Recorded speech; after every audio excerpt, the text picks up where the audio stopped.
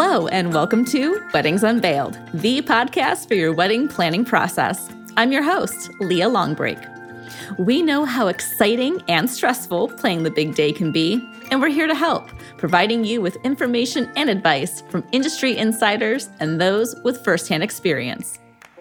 On today's episode, wedding planner Jamie Wolfer shares with us what made her decide to become a wedding planner and start her hit YouTube channel. She'll also give us her honest advice about what your guests really do and do not care about. Jamie, I am so excited to have you on the show today. Congratulations on 90,000 subscribers to your YouTube channel. I cannot. I know. It's so overwhelming. And thank you so much for having me. I'm really excited to be here.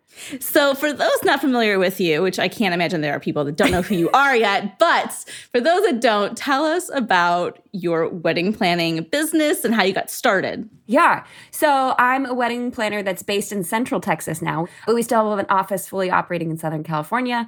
I got started because I planned my own wedding and realized that the wedding industry was not catered to people with my budget. And as it shouldn't be. I mean, I had a $10,000 budget, so most professionals wouldn't even make any money helping me. But I saw a need. I saw the budget community kind of being underserved. So I decided, why not? Let's fill the gap. Started my planning business at the end of 2015 and then realized that there was just large amounts of misinformation or not enough information for the budget community. And everyone just had questions. And I just wanted to start a YouTube channel secretly. So I decided to start it with wedding planning, tips and tricks. And it's all just kind of been history from there. What's the biggest thing you've gained or learned from doing this YouTube channel now? Because it's been 3 years, right? It's been 3 years. Golly, the biggest thing, one is there's a whole mass of people out there that are just hungry for information and that also feel like they're not being heard. So it's reaffirmed why I started all this, which has been a really cool experience. Also, I learned that my view of weddings is not the same as everyone else's, and cultures are very different. So I've had to learn to be very careful with my phrasing and just being, aware that the way that I do things is different. Or it's also given me a massive schooling, a wonderful schooling in just wedding culture around the world, which has been really exciting. What's the transition been like from Southern California to Texas? Luckily, because of YouTube, the transition feels pretty seamless. All of my gals are still out in Southern California. It's just building up a new team here. So we're seeing it like a second home base, so to speak. So it hasn't been too drastic. Learning vendor prices, though. Texas is a little cheaper than California. That makes a huge difference in budgeting. Yeah, because I would look at a quote and be like, you're only charging what? Wait. So speaking of saving money, you personally saved me moolah based off of your videos. And the one in particular, and I think it's one of your most popular videos still to this date, is what guests don't give a flying fart about. Yep.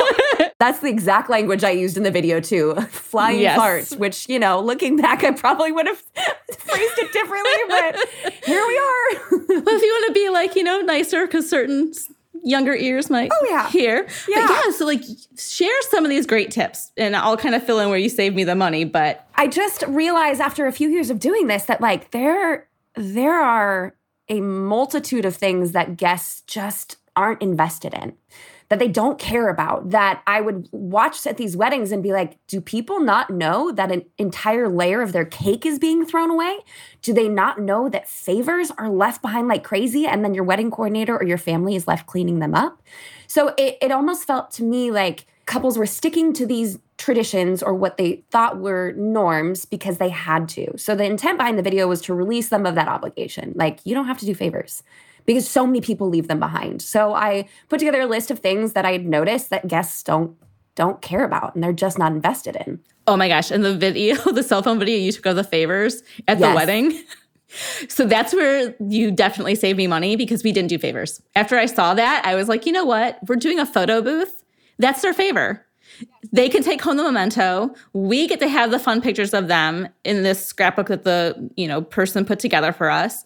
And that's like a win-win. Yeah, absolutely. And so it's just, and those favors in the video, if anyone hasn't seen it, they're cute little succulents in beautiful little terracotta pots, and they're so well done. And they were at everybody's seat with their names, like a name tag sticking out of them. I mean, it was really well done. It would be hard you'd be hard-pressed to think that you're not supposed to go home with it. And still over 50% of them were there at the end of the night. We're passing them out to people as they're walking by. I was just like, this is nuts. Take them. Yeah, I think I went home with 15 of them myself. What do you think would be a good favor, though? Someone's like really dead set on sticking to that tradition. What would be something that maybe is budget friendly and not a total waste? Oh, I love this question. Anything edible. Anything edible. If you have a cookie bar, if you have a candy bar, or literally a bar of chocolate, something like that where people can consume it. Maybe it has a cute label on it that is going to end up in the trash, but at least you know that those things, maybe they snack on it on the way home. Right. Or it's something that sits in their purse for the next 7 days and they go, oh, hey, I forgot I had a cookie. Anything with a monogram on it, like koozies with your name, I know they're fun, but a lot of people aren't going to hang on to those. Or a glass that's monogrammed with your wedding date, that's probably not going to be something that sticks around in someone's cupboard for a very long time. So I love things that are edible. I mean, even honey or the little mini bottles of tequila, if you're into that kind of thing. Yeah. The little coffee bags? Yes. Something that's consumable is a great way to go if you're interested in doing favors. What's something else couples tend to waste money on that guests just, they don't care? Okay, I get roasted for this one a lot, but it's cake. It's not that people don't like cake. It's that it's made for your entire guest count or a high number of them. And by the time the cake is cut and served, people have already left. And they're already out on the dance floor, so they probably won't be coming back to eat the cake. I kid you not. Anytime we have a several tier cake, there is a generous chunk that's being thrown away after we've saved the top tier because there's just no one there to eat it. And on top of that, there are people that don't like cake. I happen to be someone who's just not super invested in it. I'm not a very sweets type person, which it's not my personal opinion that's framing the whole cake setup, but it's sad to see because I know how much couples spend on it, but there's nothing else for us to do. We don't have a box. Do you want to go home with 2 tiers of your cake? Like, what would you prefer we do in this situation? So I just see a lot left over afterwards. We're not huge cake people either, my husband and I. So what we did was there was like the 2 small layers that like we cut into for the whole thing and you had the top to take home. And then the rest of it was like these Flintstone push-up pops, but they were cake. Yes. And they had a lid to it. So you could walk around with it. You could shove it in your purse. And it went like that. Like gone, right? But we also, we really listened to our wedding planner and the baker when it came to don't get X amount. Like, don't think you have to have X amount because of per person. Yeah.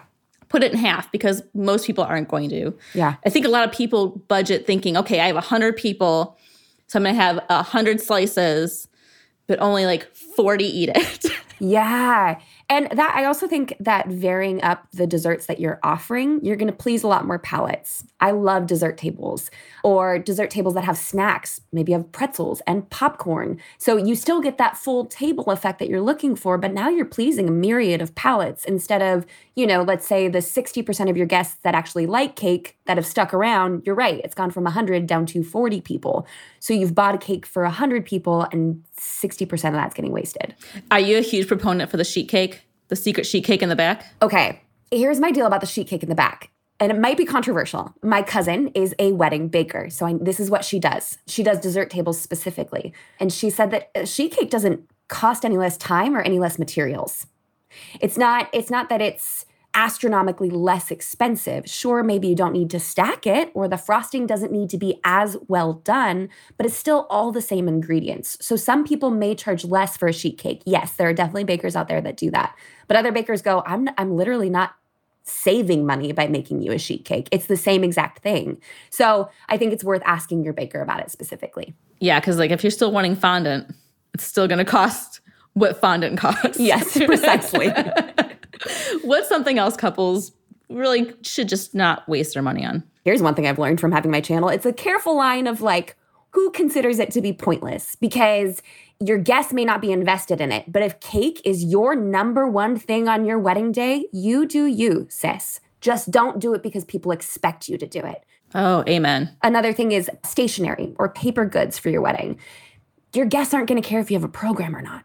Most of your invitations will end up in the trash. There will be a portion of your guests that save them. If your invitation is important to you, mine was important to me. I handmade every single stinking one of my invitations, all right? I had wood paper. I got a custom stamp. I went in. I went hard. But I also didn't fool myself into thinking that other people would be just as invested as I was. I chose to make that financial decision because it was important to me. A majority of your guests will not care about any of your stationery goods, programs, escort cards, invitations. If you do a full invitation suite or if you do a digital invite, most of them will not care. So I think that's an area that people feel pressured to spend a lot of money. I spent a lot of money on mine, but that's because I chose to and it was important to me. And yeah, I still have like 7 of them saved because I love my wedding invitation that much. But that doesn't mean that my guests do too. So with the escort cards, because you still have to let people know where to sit and kind of go, are you more in favor of couples spending money on more of these, like it's the mini bottle of wine or liquor with their name on it so they can like drink it at their table and know where they have to go, or like the donut walls? Is that something you think is more because interactive, or you think it's still like, eh? Well, I don't hate escort cards in general. If you have to have assigned seating, that's a great way of communicating that. Actually, wait, I don't prefer escort cards because the second the wind kicks up, your girl is chasing those everywhere. So preferably if you're going to do an escort card, attach it to something, or maybe you're inside. Make your coordinator's life just a little bit easier. I love the idea of combining an escort card with the favor. So like a little bottle of wine or, a little shot of tequila, whatever it happens to be. Or maybe I had one client that did chapstick and everyone got a Burt's Bees chapstick. So they were held down by the weight of it. So it was cool. But you can also just do a giant seating chart. It's that you don't need to get the gold filigree, handmade paper, going really, really far out, unless that's a precious moment for you and you want that photo captured and that's an important element. No one, or almost no one, will notice. If I showed up at your wedding, I would totally notice. I'd be like, oh my gosh, those are so cool, but how much do those cost? So it's not the cards that I hate necessarily. They have a purpose. It's just you don't need to go all out.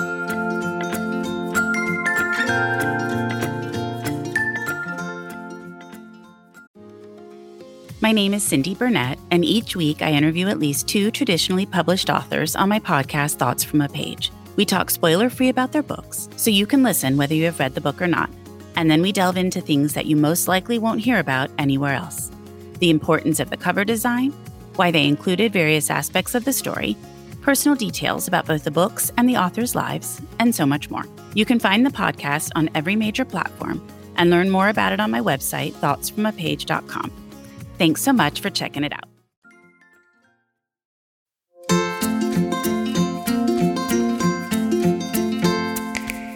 Let's move to the positive side. What are some things that couples should consider? Because guests do notice or might enjoy, and you can do it without blowing your whole budget. I think you got to start off with basic needs of people. If someone is hungry, if they are too hot, if they are too cold, or dare I say it, if they're bored, they will want to leave. So I don't want to put that out there and make people feel like they have this huge amount of pressure to entertain and dance and get everyone involved. Don't feel the pressure to do that. But if you don't take care of a guest's basic needs, if there aren't enough restrooms, if you run out of water, if it takes an hour and a half from first plate to, maybe the second to last table, people are going to get antsy and then they're just going to want to go because they're hungry or they've sat still for so long. So that goes for toast going for too long, or cocktail hour being 3 hours, or those sorts of things where it's like, and it sounds a little harsh, but if you can kind of pull it back to if they're not entertained, there's a chance they will leave. It'll help you to refocus everything. Take care of people's basic needs first, and then you can add on top of that. What do you find, like with COVID and everything? Obviously, it's made everything in weddings change, but what do you think has been the most positive impact from going through everything with the pandemic? I think giving couples permission to let go of a traditional wedding picture, like the traditional idea of a wedding. It's really caused it down. Like we've boiled it down to the meat, to the essentials, to what really matters. It's also given couples permission to have a mini-moni. Guess what? It could just be you and your parents, and it still counts. Or you could just go to the courthouse and sign a piece of paper and celebrate later. I think introverts around the world have celebrated this season because they could have a tiny little service and then, eat a sweet little dinner together and not have to worry about all of these pressures. One of my favorite things is watching couples recognize or realize that they've been given permission to cut away the things that they don't want. We've been so entrenched in tradition for so long, and with good reason. I think there's a lot of beauty in tradition. But now that we're in 2021, it's giving people permission to break free of that. So I think, although, the Rona didn't do great things for the wedding industry, I think it's given a lot of couples just pause and purpose and lets them off the hook for what they feel like they had to do. What advice do you want to give couples out there planning their wedding? One biggest piece of advice. I know there's a lot to give. There's so much to give. But if you could only give one piece of advice, what would it be? Write down your top 3 priorities. Write those down. Is it going to be hanging out with your guests? Is it going to be rocking out on the dance floor? Is it going to be photography? Is it going to be having a moment alone on your wedding day? Just write down your top 3 things. You can do it with your spouse-to-be or separately, and then come together and figure out what the most important things are. And then look at those and say, what products, services, or vendors will most help me achieve those 3 things? And that's where you put your focus. That's where you put your money. That's where you put your time, because we're not just spending money on your wedding. You're spending time. There's more currencies than just finances here. Absolutely. If you can maintain your priorities, and anytime it gets stressful, just pull yourself back to those 3 things, the most pure things that you want to have happen on your wedding day, or the things that are most important to you. Heck, I even had one bride say her dress was one of the most important things, and that's okay. So we made sure that she had a bunch of time to go shopping for it. And she actually ended up getting a custom one, and it was one of the best dresses I've ever seen. So write down your priorities and bring yourself back to that anytime things start to get a little bit overhead. You have planned so many weddings and been a part of so many weddings. No matter what is your favorite moment in a wedding? Oh, okay. I'm such a goober.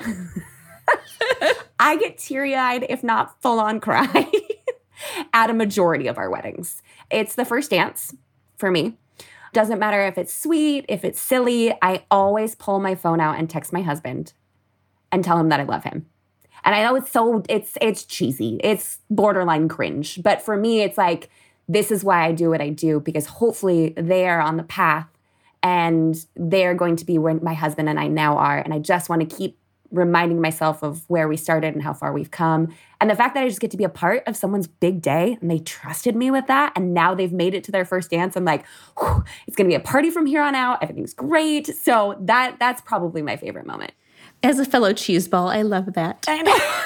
What was the song that you and your husband danced to for your first dance? I Don't Dance by Lee Brice. Aww. Because he doesn't dance, and he hates dancing. And yet for our wedding day, we danced to that, which was really sweet. But that's okay, because we ended up walking in. Our grand entrance song was Rammstein. Yeah. Yeah. So I got mine and he got his, all right? I love that. That's hilarious. Jamie, where can we get more information on you and all that you have to offer? Oh, well, you can find us on, well, actually, we're in the middle of a rebrand. So we're going to be JW Coordination for a couple more months, and then we will be Wolfer and Company, because I didn't like the connotation that we were just coordination. So you can find us on Instagram. If you want to find me on YouTube, obviously just my name, Jamie Wolfer. I just started TikTok, so I'm trying to be really cool. So we're Wolfer and Company over there. It's a hot mess until the rebrand's done. Well, thank you so much for being with us today. Yeah, thank you so much for having me.